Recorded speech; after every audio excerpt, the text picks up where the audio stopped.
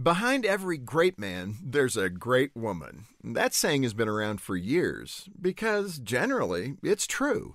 It certainly was true for Stephen King. He happily admits that it was his wife's encouragement that enabled him to succeed as an author.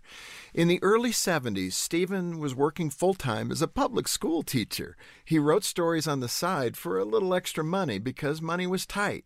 So he earned a little extra by publishing what he could in magazines. And one of his stories wasn't working out, so after only a few pages, Stephen gave up and threw it in the trash can. His wife Tabitha found it there, read it, and encouraged him to finish it. He did, and it led to his first published novel. Since then, Stephen King has gone on to write more than 60 novels and has sold over 350 million copies. King is a rock star author, but none of it would have been possible without his wife Tabitha, who saw something in Stephen that he couldn't see in himself.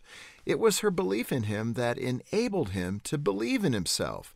And that's the power of a wife on full display. No matter how tough or on top of things you might try to act, nothing can propel you forward like an encouraging word from your wife.